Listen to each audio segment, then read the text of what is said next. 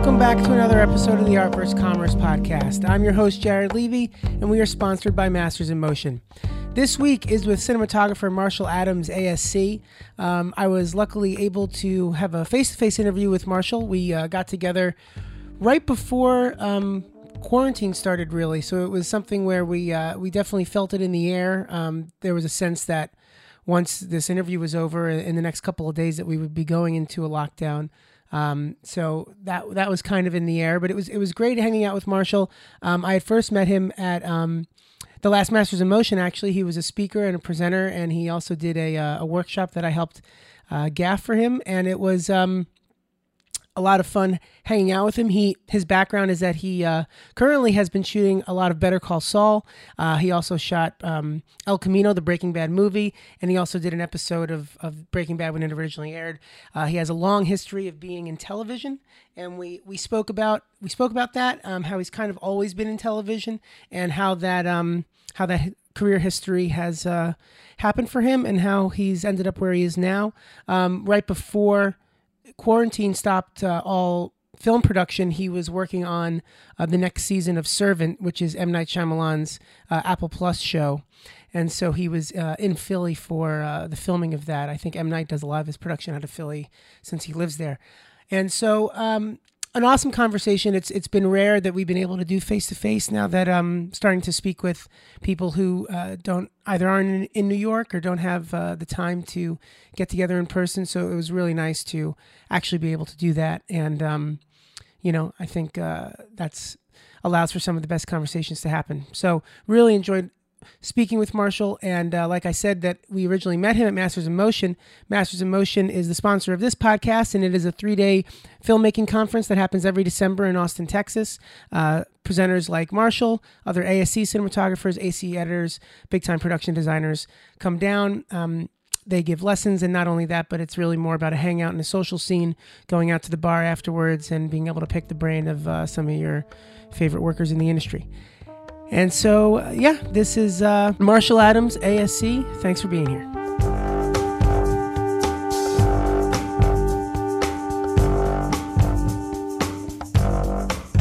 Well, normally, I start off by asking how things are going, but we're obviously in some very weird times with the virus and everything. And I know that everybody's shows and stuff are being shut down, and that yours was just shut down as well. What have you been working on? I've been working on an M. Night Shyamalan show called Servant, second season of it. Cool. And it just shut down. Yeah, it did. But how has it been? Sorry, we just finished the 6th episode, and we're just about to start the 7th. So yeah, we shut down on Friday. Yeah, and we were talking a little bit about the show more in general terms, and working with a director. What was her name? Isabella Eckloff. Isabella, yeah, and she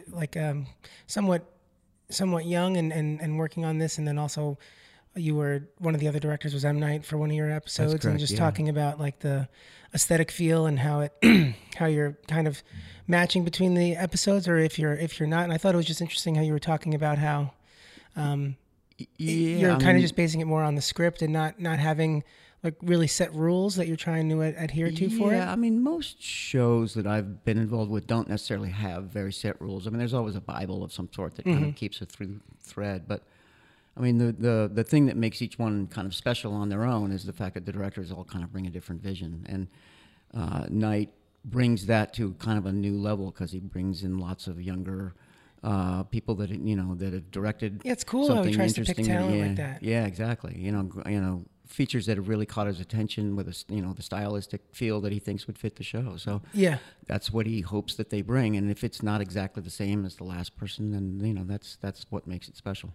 Considering then that in that type of instance, the DP is kind of like the glue between the episodes, since the directors are different.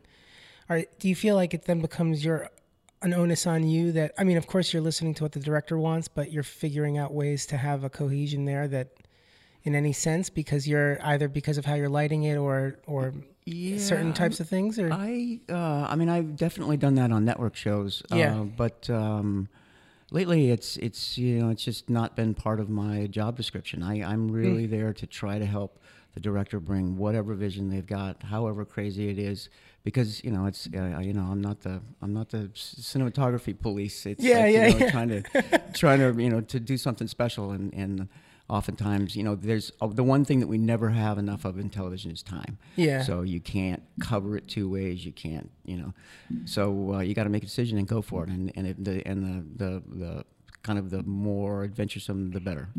It must be interesting going through a season then and working with the different directors and seeing how they're handling the content differently, especially when you're shooting in a lot of the same locations and same rooms. I mean, that must be just interesting, at the least. And always kind of trying, they're oftentimes trying to find a new angle or a new shot that it hasn't necessarily been done, which is, in a house, that's can be a tough thing to do. But and I have to say that I'm one of actually 4 directors of photography that was on this season. So, so it's kind of spread around a bit. So I've literally only done 2 of the 4 episodes that I think I'm going to do this year. Right. Well, cool. I know that I wanted to kind of start back from the beginning of your career and kind of chat our way through it. Looking at the beginning and knowing that you came up through G&E primarily, I was caught off guard last night. You were talking about how you were also a camera assistant at times, but that you felt like that was really not your bag. And I was curious to hear what about ACing work that you felt like didn't jive with you? Good assistants I think are incredibly thorough and incredibly attentive and just focused on the camera only. I found that I was constantly being distracted by interesting shots and interesting lighting and things that I wanted to learn. And there was I had done this movie. I was the first AC on a movie that went to Molokai in Hawaii. And I drug a BL1, if you can believe it, with a blimp zoom lens up and down the beach for 4 weeks. Actually prepped that camera in Bob Keslow's garage, if you can believe it. It was like one of his first cameras. But so we came back to Southern California. We were working in 29 Palms, and we had a shot. It was typical low budget. It's a Hostess tray, and it's you get the camera rolling. The director's in the back, ducks down, because it's a very wide shot. And the camera rolls away and comes back. Everything's fine. I check the gate. Everything looks great. Focuses. Everything's on. So we move on. So the next night we're at Photochem watching dailies, and he hits the sticks. He hands the slate to the director. They go over a bump. The matte box swings out into the frame and sits there the entire shot. They do 3 or 4 takes, and then no one he notices? calls cut. Nobody notices, and he hits the brakes, and the matte box swings over and slams shut. Oh, God. So you never knew. And, of course, like a good assistant, I'm sitting in the front row, watching, and I could just feel the eyes burning a hole in the back of my neck. I was like, okay, this is just not for me. Yeah. It's just not for me. Oh, that's a great story and an incredible tipping point for not doing it. But switching over to G&E, what were the thought process there? Was because you were just enamored with the process and the lighting? I think as most people start out, you kind of see it as a very laborious job, and maybe you want to look around and see if there's something that fits you better. And I ended up going back to it out of a labor of love that I really enjoyed what I was learning. Realized that I missed it a lot. And what were you enjoying so much about it in particular? Just watching other people work, watching other people light, watching the way they're interpreted a set and what they brought to it. Yeah. And I mean, as you well know, when you walk into a location and what you start with and what you finish with are 2 completely different things. Yeah. And that takes time to develop that eye, and it's something I was really excited to be able to do. And you felt that being in G&E was helping you develop your eye better than if you were coming up camera side. Yeah, and I don't necessarily know why, but I think it makes part sense. of it was I think part of it was the appeal, just the interaction with the stuff and being able to be there doing it rather than watching from a distance. But but yeah, it's I like I said, I think good camera assistants are very busy, of which I was not a good camera assistant. But in watching their so I'm not sure how much they can really watch that stuff and learn from it. Besides, a lot of it can like as you well know, happens outside the set. So sure, you don't necessarily know what's going on there. Yeah, and I guess especially if you're on G&E side, just even the discussion about building the EQ list and the conversations that are going into that, I could just see that being so much more beneficial for what you were trying to learn versus the camera EQ list? I mean, because one is like dealing with how you're going to light these places and why. Yeah, You know? and especially back then before any of the LEDs were around. I mean, we were using huge numbers of amps, and where we were going to pull them from. And I mean, I remember tying into a place in Newport Beach. I had no way to get a Trico on. It was back in the old Trico days. Yeah. And I literally ended up finding a butter knife that I drove in between a couple of posts. Oh my God. And we were pulling like 200 amps. Lucky you through didn't get it. electrocuted. No, I know. It's so lucky. I can't even tell you. But anyway, that thing was, by the time the end of the night came around, that thing, all of the chrome had peeled off of it. Wow. And it was glowing like bright red. Wow. So I think if anybody's out there is interested, the maximum amp load on a butter knife is about 100 amps. So you were on the G&E side for, I think it was like 10 years, right? Like it was a solid amount of time. Yeah, I mean, there's a lot of stuff that I did, documentaries and stuff that I started way before, IMDb was keeping track. So I started in the business started dabbling in 84, 85, and then really started, hitting it hard. I mean, I shot my first film as a DP in 89, like, thinking that I'd learned everything I needed to learn. Yeah. But yeah, so, and then didn't shoot again for 21 years. But, wow. But yeah. Within that like 10-year G&E period, were you, because I wanted to ask, because I always ask what people think were kind of like the bigger breaks in their career. Did you have those as well on the G&E side? Like as a gaffer, like was it because of, you had some really good DP relationships, and like, does anything stick out as like the high points of the gaffer years? For a number of DPs, Robert Primes is one, Levy Isaacs is one, both ASC members, John Flynn, who's in the ASC, John Flynn III, who's an ASC member, Lifetime Achievement Award winner from the ASC. You were gaffing for them? Yeah, all three of them. Yeah, absolutely. I mean, that's got to be the best possible way to learn. Absolutely. I can't imagine any other way. Yeah, honestly. no, I mean that's really kind of where it comes from. It's you get to a point also in your relationship, is I'm sure with a cinematographer, where they really count on you, especially when there's a time crunch to interpret what they might want, even this without speaking a word sometimes. So you really kind of get into a groove with them, and you begin to read them, and you almost feel like you're really part of it, and that's at least I think where the cinema, where the legs to kind of move up come from on the gaffer side. And it's got to be cool seeing. I'm sure all three of them had different styles. Do you feel like you were taking different things from them in terms of what aspects of like what you liked how they approach things versus maybe some other things that like you're like, I want to kind of steer away from that? Were there individual things that you felt like you were pulling from them? Yeah, I don't know necessarily individual things. I mean, I definitely learned their different approaches and their different styles, and I'm sure stole from them endlessly. But more than that, I think it's about kind of developing an eye that you can develop with watching a cinematographer, that some things work, some things don't. Hard works great here, maybe not so great there. This doesn't look great on some women, that does. Stuff like that, and that can all kind of like be interchangeable, obviously, with different kinds of light. It doesn't necessarily have to be a Mole Richardson light anymore, as we all know. And, yeah. But that's all we had at the time. Are there any films that stand out that you gaffed that were, I don't know, your favorite one to work on or your favorite end product? Yeah, I mean, I did a film with a cinematographer and a director that I'd worked with a number of times. Bill Condon and Steve Katz was the cinematographer. He shot the Blues Brothers, and Billy is obviously very well known. So we did a movie called Gods and Monsters, which we did on no budget.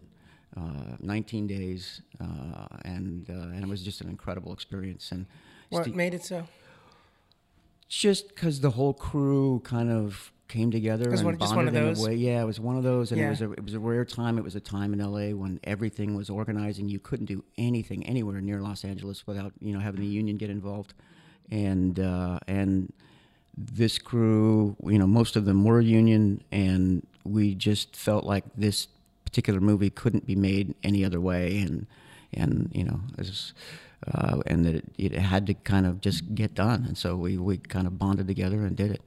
I mean, they rebuilt the Bride of Frankenstein set for some of the stuff. You know, we did some World War I trench stuff, flashbacks. I mean, you know, it's just an amazing, you know, and Ian McKellen and Brendan Fraser. I mean, to watch them when, you know, Vanessa Redgrave. I mean, geez Louise, what more can you ask for? Yeah, no, that sums it up.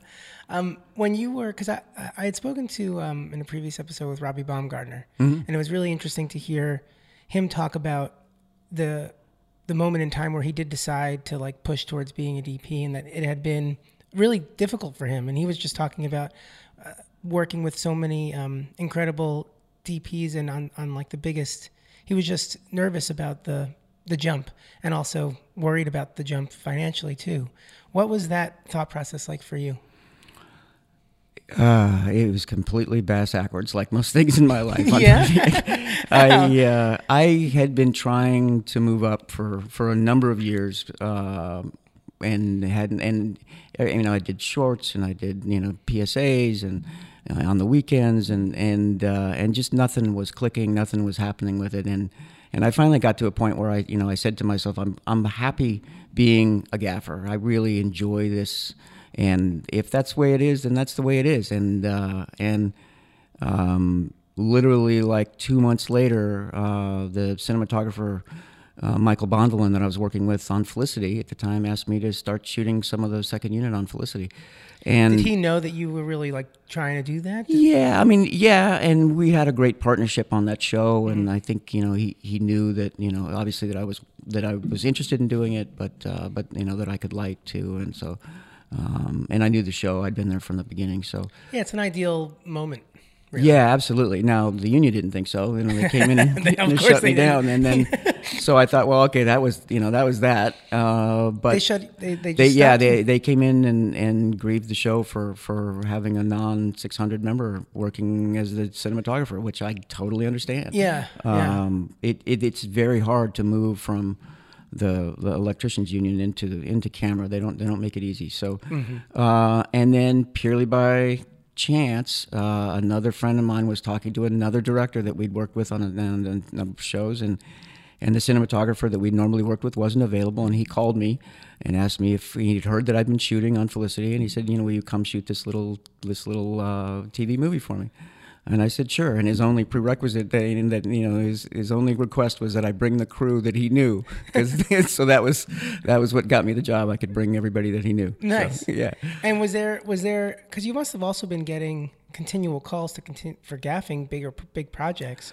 There must have been a moment where you had to decide to start saying no, right? Yeah. You know what? Yes. I mean, I think that after I shot that project, I got my card. That show went union. I got my card. I went straight back to Felicity and shot in a full entire season of Felicity. Well, yeah, you got your card now. Yeah, so. Exactly, right? So, and what had happened was we had also done the pilot for Alias in between the two seasons. So they'd picked up both shows and they needed to split the crew. So Michael moved over to start shooting Alias, and I stayed and finished up on Felicity the last season. So it was an incredible opportunity, but you know, it was. You know, then I did 22 episodes of television right away, and then magically cut a reel that ended up in somebody's lap that was the one guy that found one shot in it that he, you know, thought was amazing and hired me to come shoot a TV show because the DP that they had hired had fallen out. Oh, is that right? Yeah. So because I was going to ask, like the at least from IMDb, which obviously doesn't tell the whole story, but that it's like the transition from gaffer to DP at a very high level for network television. It was like you transition and hit the ground running flawlessly on paper, and it's kind of like this explains it. Yeah. But you really did, and I mean, were you just happy that you switched over and now you're doing television, or were you trying to shoot other things? Well, like other of formats, course. I mean, I've always, I always wanted to do, more feature work. Yeah. But especially at that time, I mean, people really kind of boxed TV you wasn't in what was, because yeah, this was around 2000. 2000, yeah, 2000. Let's see, I did the agency. So at Felicity 2000, 2001, and I think I did the agency in 2002. 2002 or something like that. Yeah. Because I remember it was a show about the CIA, and it was right after 9/11, and it was just a really hard time to be doing stuff like that. But anyway, I'm sure. So that show was an amazing experience because we went to a different part of the world every week, and so there was a different look to kind of come up with fun. new directors, and it was a lot of fun. But I could see how it must have been pretty seamless, just since you were gaffing on those shows for so long. I could see it not being what challenges do you, if you recall, like that you had where once you were finally in the DP's chair, that anything catch you by surprise, or did you not realize that it was going to be that way until doing it? Like nothing that, no matter how much knowledge you had on the gaffing side, that only once you were doing it did you start to realize certain aspects of the craft? I would say I didn't pay enough attention to the directors that were really great at blocking. So that's interesting. when a director came in that wasn't necessarily great at it, I wasn't able to help as much as I wished I could. I didn't see stuff kind of coming in an elegant way. That's in the gaffer's blind spot, because you're not doing that at all. Exactly. I mean, you're just watching the marks and you're figuring out what the light angles are, and you're completely occupied with other stuff at the time, right? So how long do you think? What do you think you weren't understanding about it that you then became better at when in regards to blocking? Well, I mean, I think that blocking can be a really important part of the scene in its essence, like, and elegance and simplicity too. You know, sometimes it can make the difference between whether you make a day or not. You know, how many shots you have left over. Yeah. So you know, it's a combination of all the above, and you know, can you. You know, not that it would be something to jump in that often, but occasionally, you know, you make a suggestion, and if they want to take it, it's great. You know, and it can really make the difference. Yeah, and I would imagine that another thing that you weren't doing as a gaffer, of course, was the type of prep that a DP does. And how was that transition for you? Like, were you creating your own rituals as you went? The first shows that I did, I ended up, you know, as the only cinematographer. So I mean, both on Felicity and on the agency, they were. I was the only DP there was. Yeah. So it wasn't until a couple of years later that I joined the CSI team, CSI New York, that, you know, I started alternating for the first time, and really realized, you know, how valuable it was to have all that prep time with the director for every episode.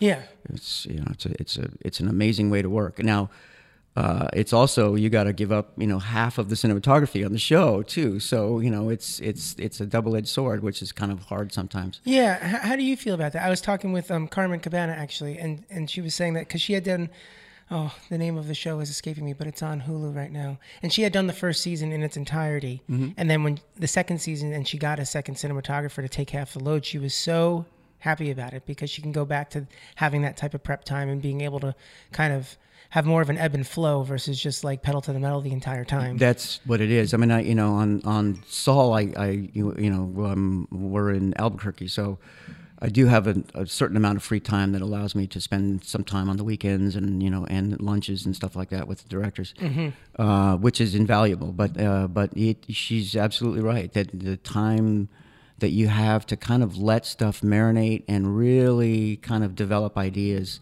just doesn't exist unless you have that prep time. Yeah.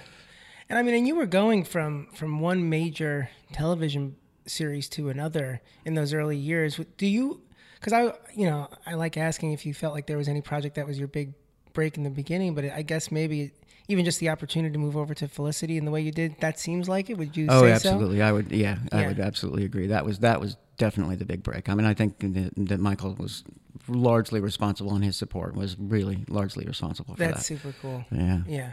And then, I mean, it was so much television after that for like, just like even like CSI New York, I was saying, like, you did 48 episodes. Yeah. And that's alternating. So, you know, wow. Yeah. So over just a longer period of time. Yeah. When you're doing something for that, because I'm just curious about, you're living in a world for so long. Yeah. I could see that.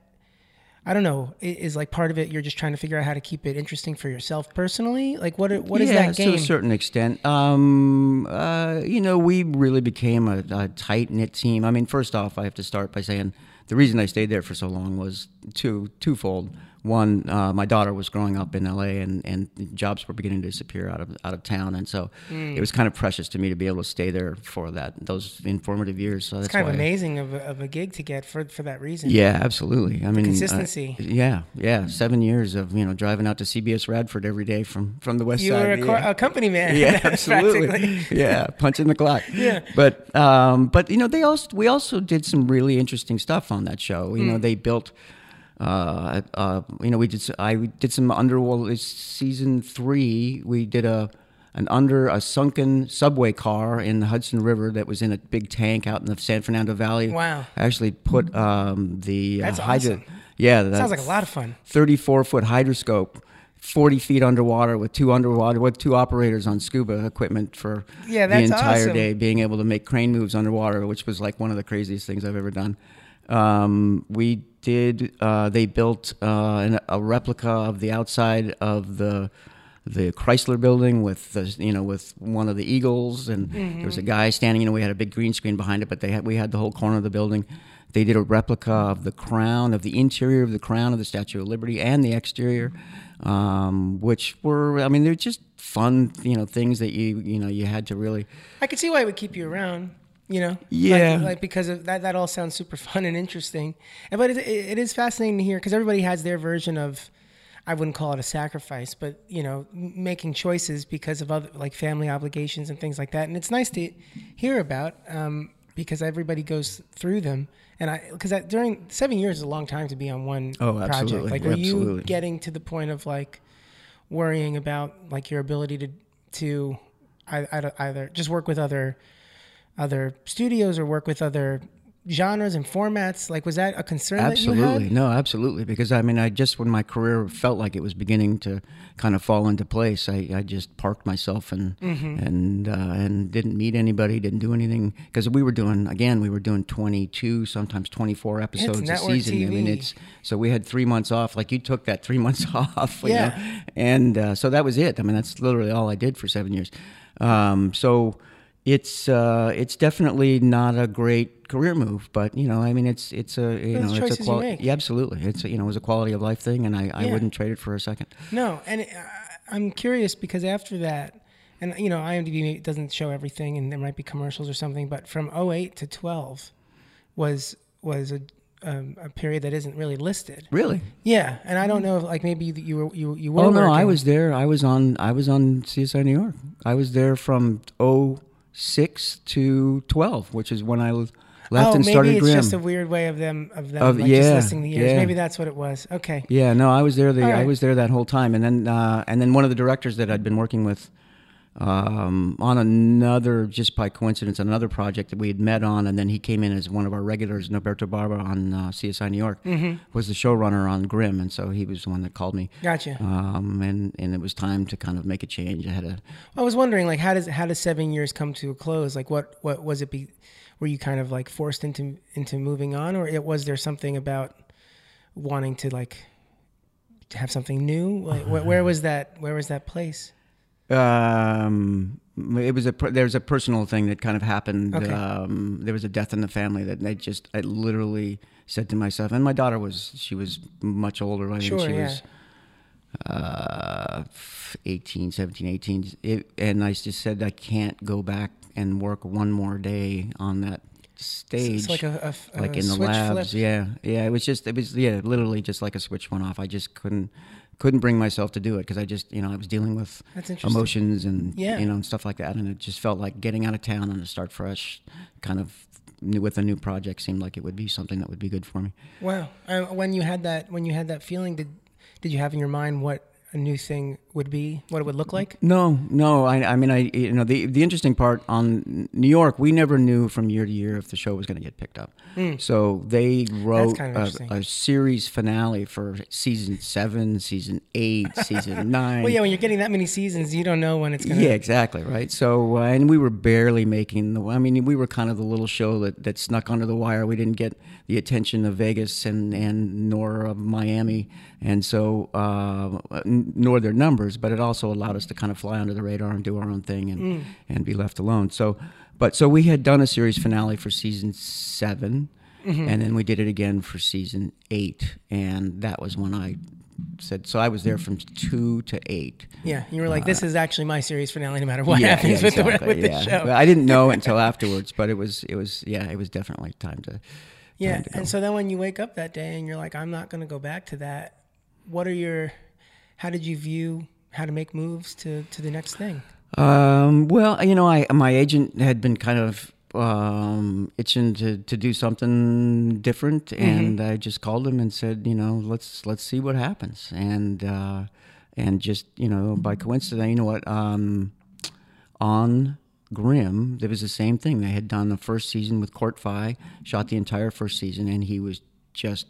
They practically killed the guy. I mean, it was a real handful. So they brought in a local cinematographer as an alternating, and Court had moved on, and so they were looking for another guy. And it was another show that I got to go to and alternate on, which was a lot of fun. And being in Portland, and I mean, it was just a real fun start. And could you tell kind of immediately that your decision to go to something new was the right call for you mentally and all of that? I mean, other than the hours on that series, which were, not brutal. necessarily long hours, but there were some. But we were in, it's a show, it's a supernatural kind of show, with lots of ghouls and monsters. So it's not as scary in the daytime for most of it. So we were into nights by Tuesday, Wednesday. Yeah. We were, there was not a single non-fratter day in the bunch. It just didn't happen. So that was kind of it. You were committed to the third shift for the end of the week, no question. But it sounds like you were enjoying it though. Oh yeah, it was visually. It was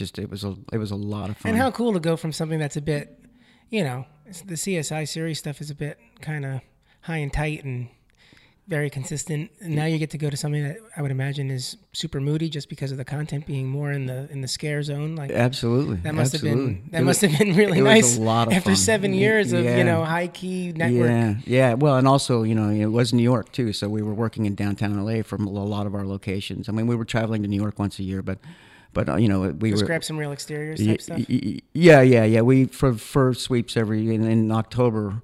We went and shot a week or a little bit more than a week, a day, a little bit more than a day for 5 episodes that would happen during sweeps. So to tie in the city, which I managed to fool a lot of people. I mean, everybody thinks that those CSIs were all shot in their relative towns, and not a single one of them was. There's a reason that they're making them, and it's not because they're expensive. Exactly. It's the opposite. Absolutely. Yeah. Well, then, what was the journey like to Breaking Bad? How did that come about for you? So it goes all the way back to CSI New York again. Really? So my loader on CSI New York was a guy by the name of Jordan Slovin, and Jordan. Okay, I already know where this is going. Yeah, exactly. So Jordan was working with us. He was way overqualified for the job, but he was an amazing source of information and ideas, and real collaborator. But his wife started. She's a producer on Breaking Bad, was from the very beginning, Melissa Bernstein, and she would come by and visit him sometimes when she was in town or in between, and we would hear all of these stories about what was going on in New Mexico, and the show just sounded like an amazing project. Yeah. And so Jordan moved on from us and went to start assisting on Breaking Bad. I would say season 2 or 3 of Breaking Bad, and they called me at the end of their season 4 to come in and do some reshoots for them because of Jordan's recommendation. And so I came in and I did some reshoots. Isn't that awesome? Like your loader getting you an unbelievable gig. No, it was really so cool. And both he and Melissa are great friends of mine to this day. They're just amazing people, and she's incredible at spotting talent, and I mean, not that that was something that was that critical, but to come in and do some inserts, or some pickups. Hey, don't sell yourself short. They were beautiful inserts. Okay. But anyway, so but through that stuff, they were happy with all of the footage that I'd shot, and they asked. Michael Slovis called me right before they started season 5 and asked me if I would come and shoot this season opener for him that he was directing. And so so that was the beginning of the relationship. Now, unfortunately, that was right before I went up to do Grimm, and so I was not available to come back at the end of the season because I was on Grimm, and Arthur Albert went in, and then he eventually ended up starting Saul with them, and then when Arthur moved on, I was Melissa brought me in again to meet with the guys, and That's great. and it hit it off, Yeah. and here we go. When you get brought into a show like that, and especially, I mean, just from even in my circles, it gets spoken about like it was just something really special. Not obviously the content and what happened with the show itself, but just the making of it. What do you think? What is it about like Vince Gilligan's set that has that special sauce? Like, what do you think is going on? That is there anything that you could put your finger on that makes it work so well? Well, Yeah, I think it's okay. Yeah, okay. A car horn going outside in Philly. Yeah, right, exactly. What a surprise. Vince brought a visual language to Breaking Bad that was very defined, I think, and More so than other directors you work with. Well, how I mean, they it was define his show. You know, Yeah. he was the creator. He had written it. I mean, it was his baby from the beginning. So all of those wide landscapes, those those big wide shots, those interesting angles in places that you weren't used to seeing. I Sure. mean, that was all kind of him. And Saul has a very different kind of planted visual language in comparison to Breaking Bad, but in a lot of ways it is very similar in those big grand shots and some of his original vision. So, we're always kind of thinking in that way, thinking more in a feature style. For sure. But I mean, even more than necessarily like shot choice. I mean, even for the shots that they stay in editorially, are much more kind of theater shots than they would necessarily be, traditional TV shots. But I mean, we've probably been helped by the fact that the average TV is a 65-inch TV these days. Yeah, but, yeah. If it's not a mobile phone. But anyway, so that language all kind of came from him, I think, early on, and he and Peter Gould are just fantastic supporters of cinematography and what I do. Like different, because it sounds notably comparatively to other experiences. So what are they doing that makes it that much more? Here, I'll just give you an example. The first day after I'd been offered the job and accepted it. On Breaking Bad? No, on Saul. Okay. On Breaking Bad, I really kind of followed Michael's lead in a lot of ways. I didn't want it to jump out and Well, yeah, before we get into Saul, because I was curious about that. I'm always curious, especially when it happens a lot more on TV, that you are being directed by someone who is formerly a DP of the same show. Yeah. And so now you're also not only are you being directed by someone who knows your craft inside and out in a way that, obviously a director that's never been a DP would never be able to talk to you in that certain way. But then that person is also the one that set the look initially. Right. So that kind of conversation and having your ability to be your own cinematographer in that moment, I could see that might potentially be constrained by who you're working with. It depends, I suppose, on the director. I've never really had that experience. Yeah, that's Michael cool. was he like everybody else on that show enables people to do their best work, and so we had a number of dinners together and talked about the script, talked about ideas, and also he also gave me one of the pieces of advice that I still cherish to this day, that the cinematography has to be driven by the story, has to be driven by the script. It's. Didn't you know that before that? I knew it, but I didn't really know how to practice I didn't really know it. And the problem is, my problem was that I'd spent 7 years on a show that had absolutely no correlation at all. Oh God, yeah. Well, it would probably instill bad habits and that kind of thing. mean, we did whatever we could do to make it flashy and shiny and kind of take your mind off the fact that maybe things didn't make a whole lot of sense. Yeah, its values are based in a totally different mindset. Absolutely. So that was so I really thought about that and really sat on it and it's even I find even to this day if I'm sitting on the set and I can't come up with an idea, like if I go back to the script and I really read it again, something will come about. And it's been a well that I've gone to many times. Thanks, Michael, wherever you are. I haven't talked to you in a bit. Yeah. Well, that's awesome. And I guess I'm not surprised to hear that. And I would suppose that's because I asked originally, what is it that the Breaking Bad team is doing that makes it so elevated, not just in the content, but in the experience of making it? Yeah. And it sounds like it is that supportive nature of things. They have both Vince and Peter have this amazing ability to really enable people to do their best work, and they foster that kind of feeling on Is it set. just like an inclusivity thing? Well, yeah, I mean, the fact that ideas can come from anywhere. Yeah. A great idea can come from anywhere. Well, I took notice when you were even describing the attributes of your loader before, and you were just talking about how he had great ideas. Yeah. And it's like, well, it's kind of also cool that you're even considering ideas from a loader. Well, I mean, here's another one. Jesse Heidenfeld, our loader on Saul, that ant sequence that was just on last week. Yeah, we watched it last night, actually. It was that was all done on that Laowa lens, which I would never have even known about if it wasn't for Jesse. I mean, Jesse brought it to us. I mean, he was so largely responsible for what we were able to do because we had a tool that was capable of doing stuff I'd never seen before. So, so that was, it was. And just staying open to it and listening to everybody. Yeah, it's.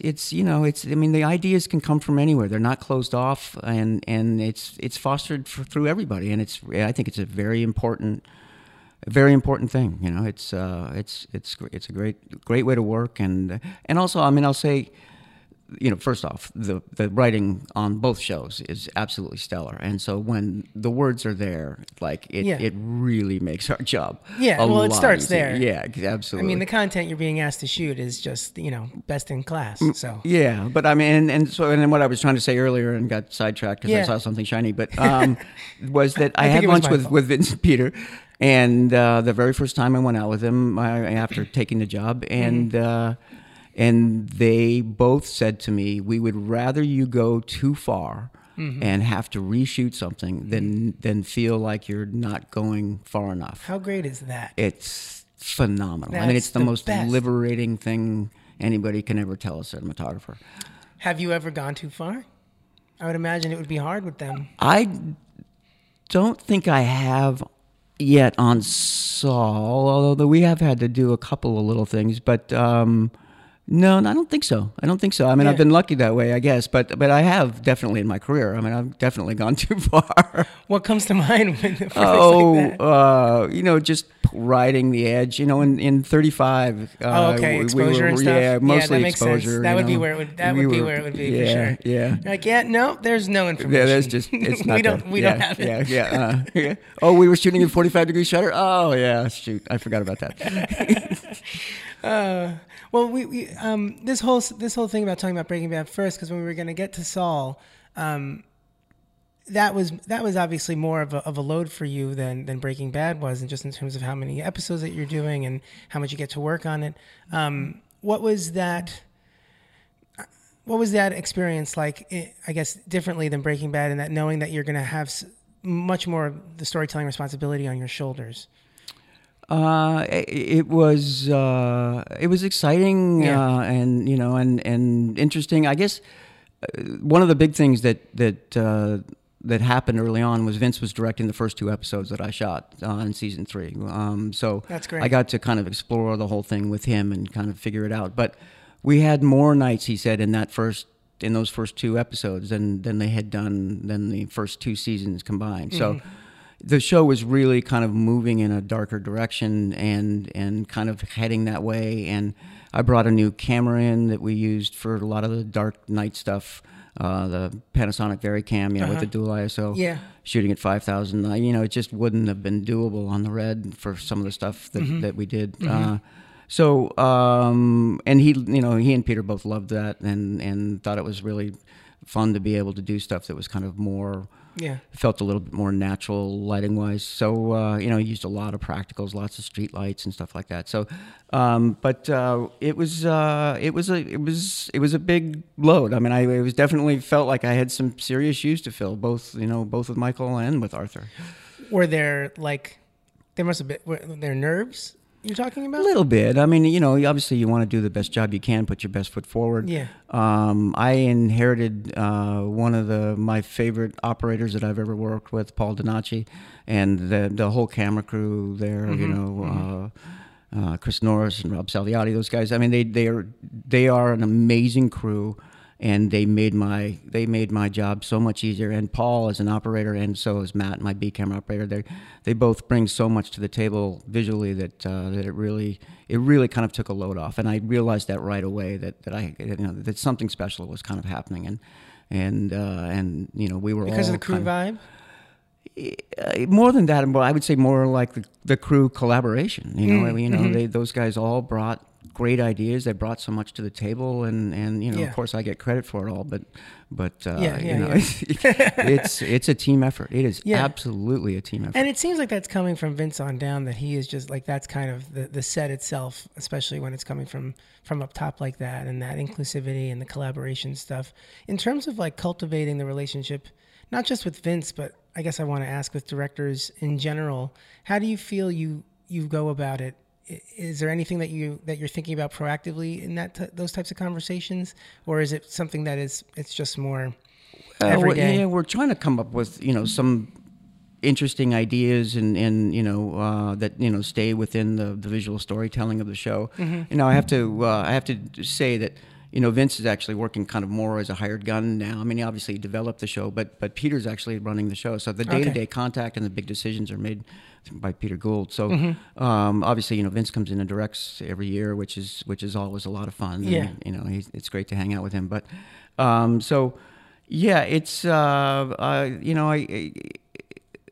it feels like they really kind of enable that ability to do whatever you want to bring, and we're always working with the directors, with the incoming directors, with visual ideas, pitching ideas. I mean, I remember when Dan Sackheim came in, I pitched him on it was this episode in season 3 where Chuck, who was still alive at the time, had his wife. It was a flashback of his ex-wife coming to dinner, and he had this meltdown because she had this cell phone, and we did one of his meltdowns with a hand crank 2C camera where we were rolling backwards and forwards. People think it was all done in post, and it was all in camera. Oh, cool. And that was a pitch that I threw out 12 ideas, and that was the one he picked, and it worked out to be a really great thing. But no, that's awesome. You're coming up, you just come up with fun stuff and see where it leads you. Yeah.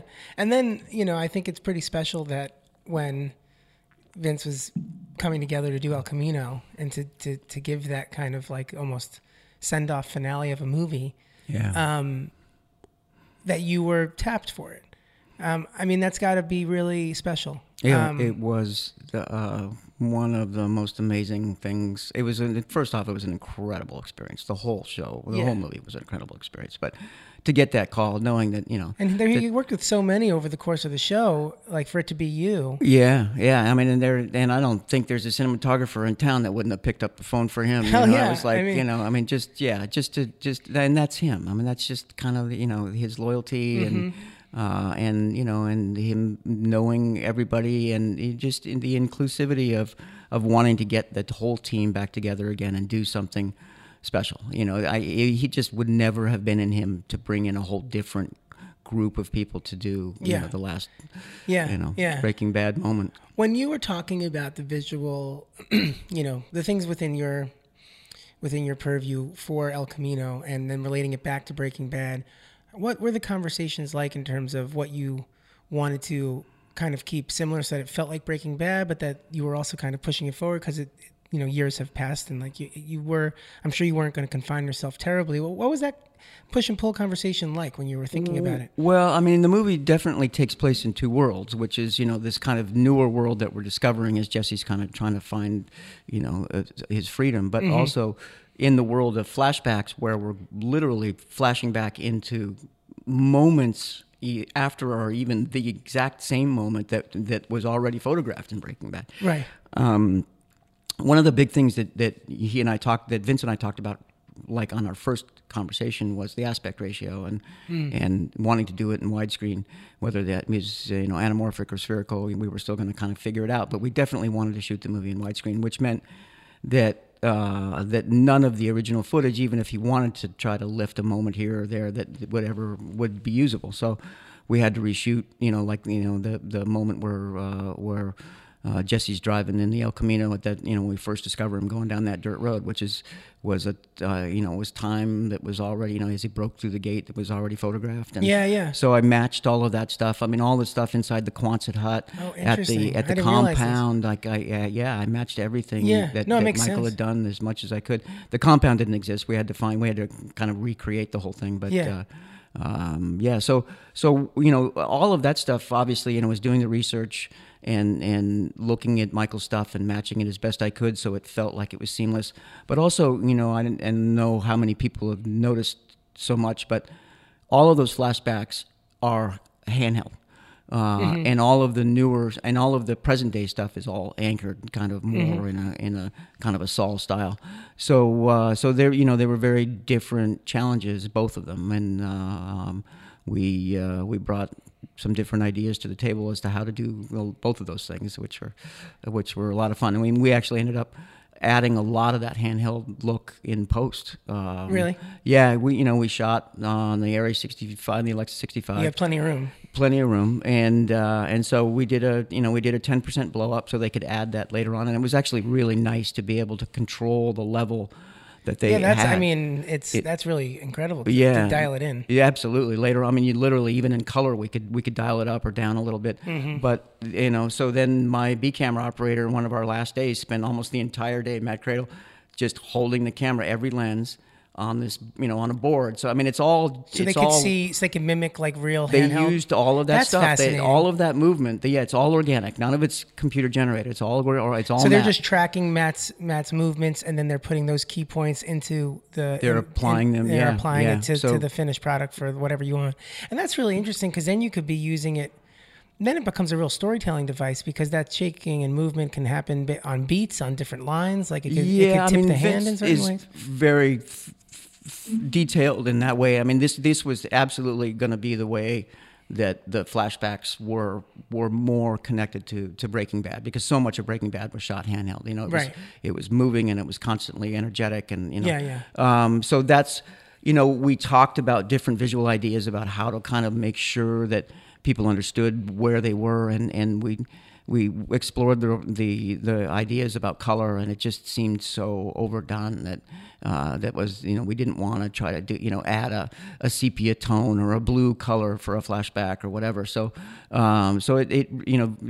it was an important part of the storytelling, but also in the script it was pretty obvious kind of immediately for the people that knew the show kind of where you were at any given moment. Yeah, so you were that makes sense. So you were just viewing camera movement as your device. Yeah. And didn't bother with like going down the color wheel rabbit hole. Exactly. Well, especially considering the fact that it was kind of interesting. I think for film people, understanding all of the relationships that we might have with color and light and all of these things for helping us make metaphorical gestures about things.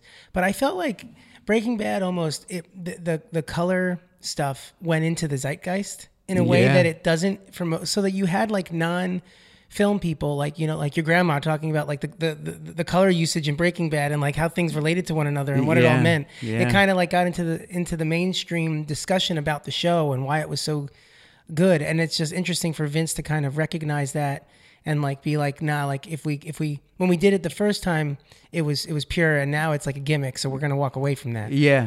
That's interesting. So you were having those conversations. Absolutely, yeah, and kind of exploring them and figuring out kind of where they led. I mean, it's important to talk them through, and also I mean, he's so far ahead of everybody else essentially on the script, especially like that, that he's written in the storytelling, that, he knows right away kind of where he wants to go with things pretty much. I mean, it's great to talk through them and he does and definitely thinks about, but he's got so many details that he's working on that are threaded through, Easter eggs and little callbacks and stuff that, a lot of them I didn't even know we were doing it sometimes. It was crazy. Well, I think everybody who wants to kind of be working in a certain vein in the industry, like working with intention is like the biggest goal. I think for a lot of people, genre comes second to, like, as long as we're on a project that really is intentional with its decision making, then, I want to be a part of it, regardless of genre or format. Like that kind of supersedes all of it. And he currently seems like the king. Yeah, I mean, how do you when you're trying to keep a show alive? Because in the first couple seasons of Breaking Bad, they were were working hard to keep it on the air. People hadn't really discovered it yet, and to kind of bake all of these little tiny details about color and people's names and stuff, and all of the little callbacks and the Easter eggs and the things he was planting and planning, to be able to bake that all in and work like crazy to keep a show alive. It's amazing. But he managed. They all did. I mean, they all managed. The whole writers group managed to kind of work all that stuff in, and it's genius. I mean, it's absolute genius. Yeah. Because you never know where it's going to lead either, right? Like if the show gets canceled, that's it. Like, there's nothing, there's no Saul to call back from, and you can't bring all this, So it seems like, it could have ended up kind of backfiring to a certain extent, but he was 3 steps ahead the whole time. Yeah, and now you're, I would imagine, spoiled in a sense, because like when you're going to other shows, I could see that being like tough if it's not being handled with that same level of thoughtfulness and care. Yeah, I mean, I feel like on Servant that it really is. There's a real. Well, we're talking about M. Night. Yeah, exactly. So I mean, exactly, right? You go from Vince to M. Night. I think you're doing okay in terms of like who you're working with. Yeah, no, absolutely. I've been incredibly lucky that way. But I had an experience on another show that I did up in San Francisco a couple of years ago that just didn't work out. The relationship with the producers and their relationship with the rest of the crew just didn't seem healthy to me. And all of the things, that I was brought in by a producer director, a friend of mine, Michael Morris, to come work on the show, and we were charged with kind of bringing a new look and style to the show, kind of as if, kind of rebooting it. And that's just not at all what happened. And it made more sense to me at that point that, I should just kind of it's kind of like once you've been treated so well and you could see how good it can be, I mean, your level of with like withstanding bullshit just gets lower. Absolutely. I mean, and that's one of the best. Mm-hmm. That's one of the best aspects I would think of a long career with a lot of experience. Like you just be like, no, I'm just not going to do this. Yeah, exactly. No, it's very true. And that's exactly where I got to. And it was kind of a bummer because I was working, in San Francisco, which is where my dad lives. I have a bunch of friends up there. Cool. Like to be able to spend some time with them, which I'd never, gotten to do working in that city. But it just wasn't a healthy relationship. And I just knew I just couldn't continue on. So, and then of course, 4 days after I left, the producer director who brought me, he quit and left too. So, well, it sounded like that was kind of going south. Yeah. In the general sense. Well, cool. I mean, last thing that I want to talk about when I speak with ASC members, I like chatting with them a little bit about what that means to them. Like, when were you brought in? 2011. And how did that happen? Were you and what was the experience like for you? Like learning that was going to be. Well, yeah, I mean, like, as I'd said before, I have a number of ASC members that I used to gaff for, which is that actually valuable when you're actually trying to join. Yeah, I would imagine. But I mean, obviously you can't. You have to be asked. It's not something you can ask for. And a guy that is still a very good friend of mine, will be forever, Levy Isaacs, who I gaffed for, who's the treasurer for the ASC right now, was very instrumental. He took me out to lunch and asked me, if I thought I would be, if it was something I was interested in, and I said, absolutely. And he kind of spearheaded getting the other guys that I knew within the society to kind of get together because they have to write a letter and then, it was months and months of kind of prepping a reel and getting ready for the interview and kind of getting set and confident enough to kind of pitch my stuff and feel like, because I mean, that's a dream come true for any cinematographer. Yeah. So it's really intimidating to walk in there and go, sure. Look at me. I should be a member, Yeah. So, it was an amazing experience. They were very kind. And it went well, and they asked me to join, and unfortunately, ever since then, I've been kind of on the road, and I haven't been able to spend as much time. Yeah. I have a mentee from the ASC right now that I'm working with. Oh, that's awesome. And I try to get involved in some of the programs, but unfortunately, it's typically I'm only home for such a short period of time. Yeah. What does it mean to you to be a member? What I feel like this society stands for is really kind of giving back to young, up-and-coming cinematographers, being there for people that are learning and asking questions, and not being closed with your style or ideas or things that you learn.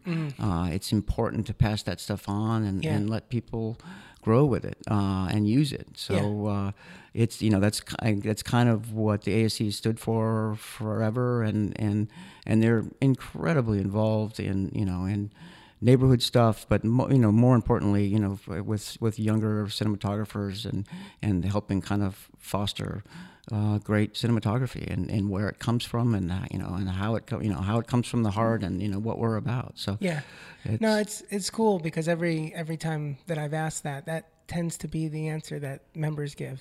So it's nice that it's so consistently said. Yeah, I really, really feel that's what's kept it alive as long as it's been around. 100+ years. Is the fact that it is so supportive, and those guys, none of those guys are closed off. You can practically email just about anybody in the society, and they will write you back. I know I will. So cool, absolutely, cool. yeah. Well, that is an hour. Thanks so much for sitting down and talking about everything.